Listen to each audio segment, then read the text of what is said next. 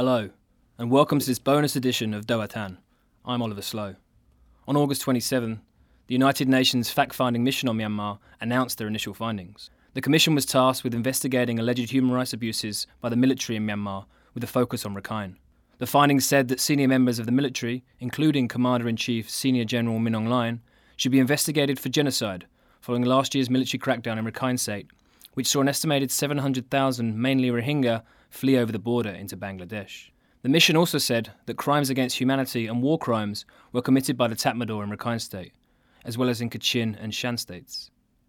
Fact-finding mission chairman Marzuki Darusman spoke to Doatan about the mission's findings ahead of its final submission of the report, which will take place on September 18. Here's the full story.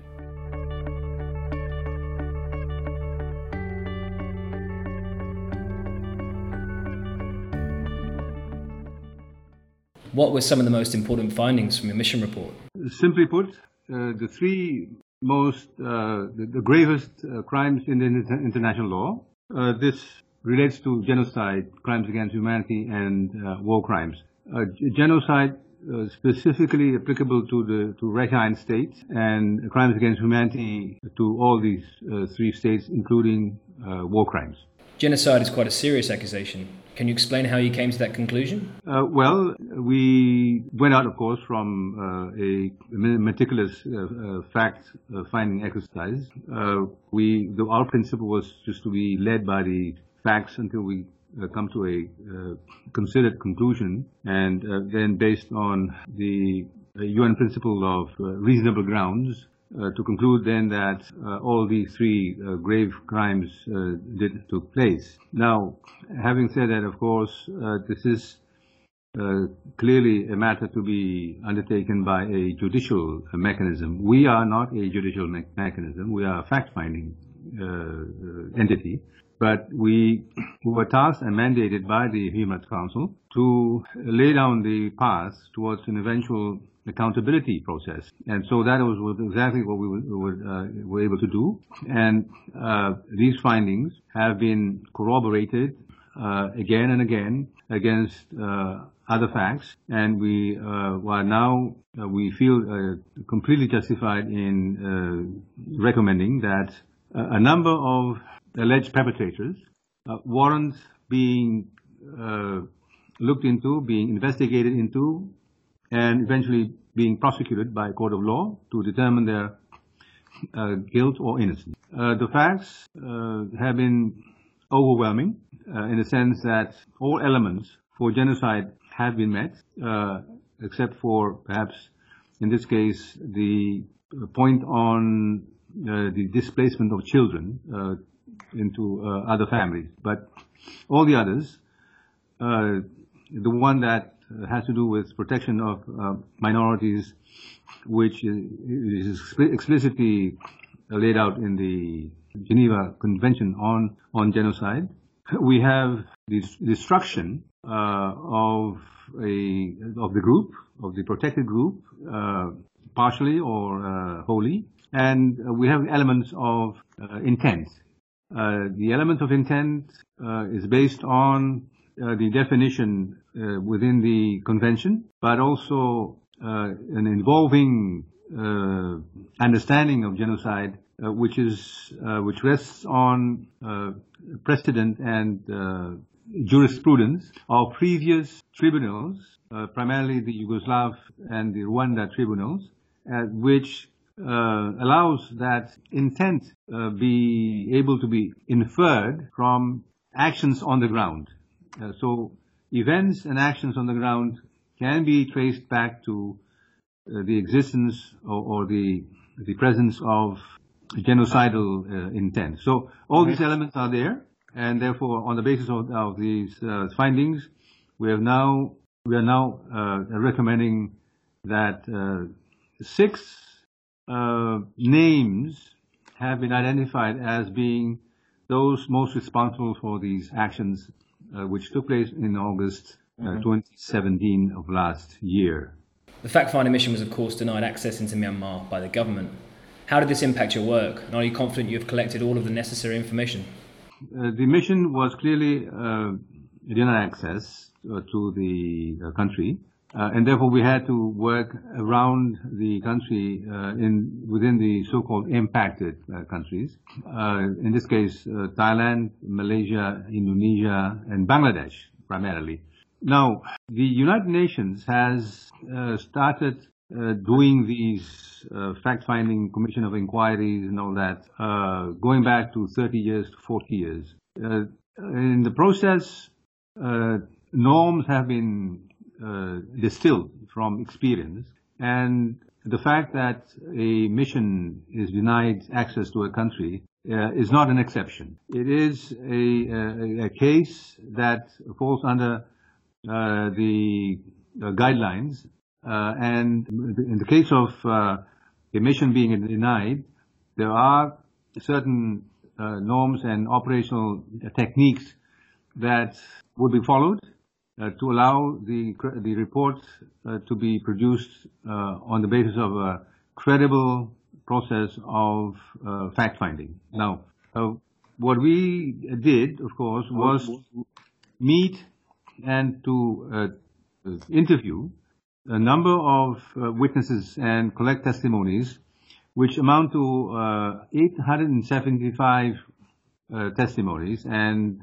interviews. And these are those people who would have been met by the fact-finding commission had we been given access to the country. It is these very people that have been pushed out by the country, by the government, that we met in Cox's Bazar. And therefore, we have been given, ironically, direct access to the primary sources, which are the victims that have been driven out by the country, and the same people that we would have been interviewing had we been given access early to the country. So there's no question at all on the credibility of the report, and therefore it's not an argument against the report that the Myanmar government may put doubts or skepticism on the credibility of the report because we were denied access. In fact, it's a disingenuous argument. They denied us access, and now they're telling us that the report is not credible. So that's where we stand on this point. What do you make of the government's comments that rejected the report? Is that a concern?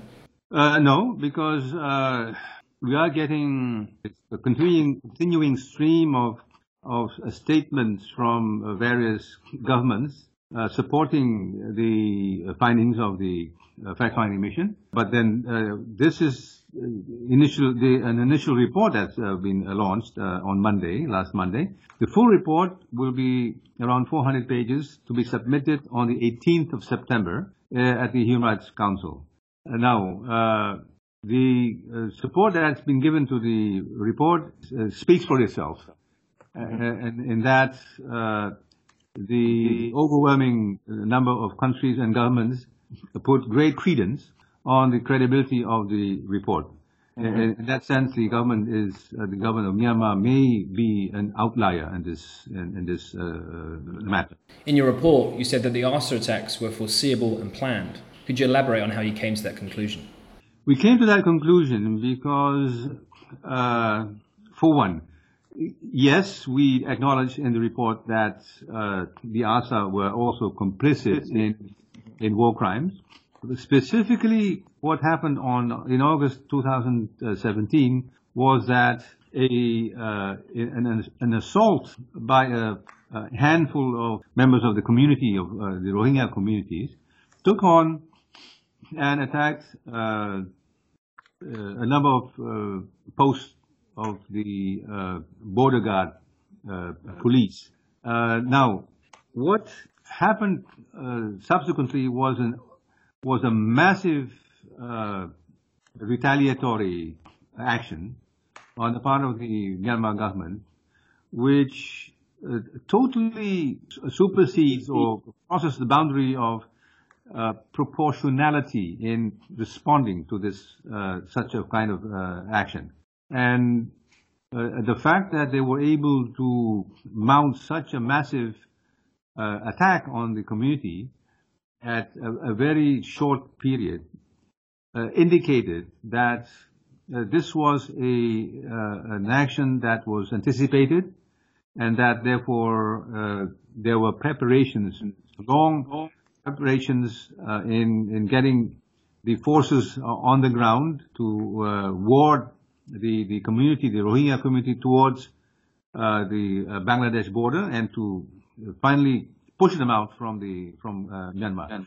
The speed, the massive, the scale of retaliatory actions, which were totally disproportionate to the action of the ARSA, which indicates that there was meticulous preparation and readiness of the Myanmar, the Tatmadaw armed forces in anticipating or in forecasting that this would take place on August in 2017. Report also said that Myanmar failing to act on this issue could destroy the democratic reform process. What did you mean by that?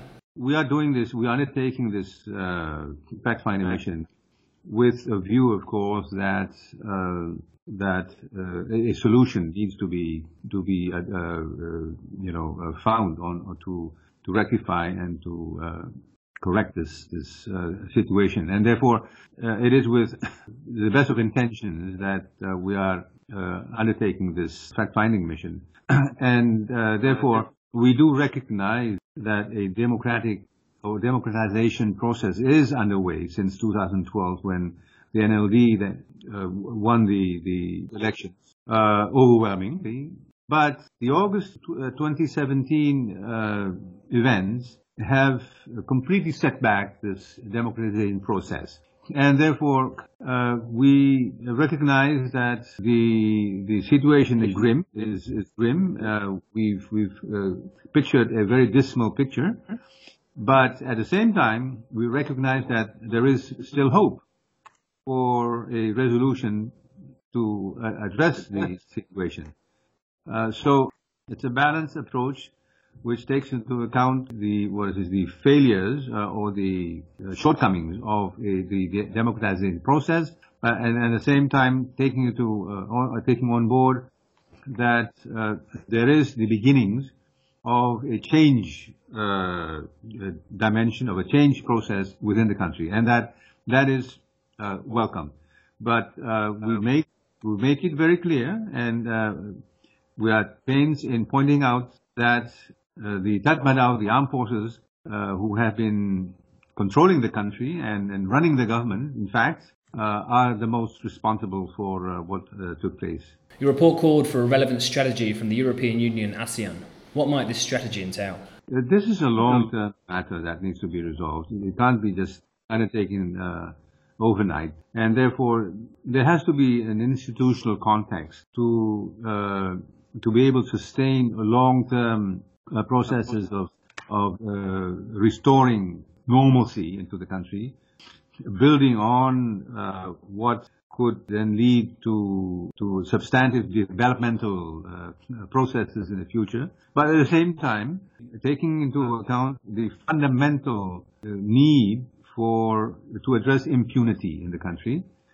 because that is a key that leads up to the recognition and effectiveness of the implementation of the rule of law for democracy to be able to flourish in that country. And so both the European Union and the ASEAN could serve as the institutional context for a forward-looking strategy to address the matter that took place in terms of the legalities of determining culpability of those responsible for these actions, but at the same time taking into account also that we will have to move on and address the interest of the whole nation in moving forward and in integrating it into the international community.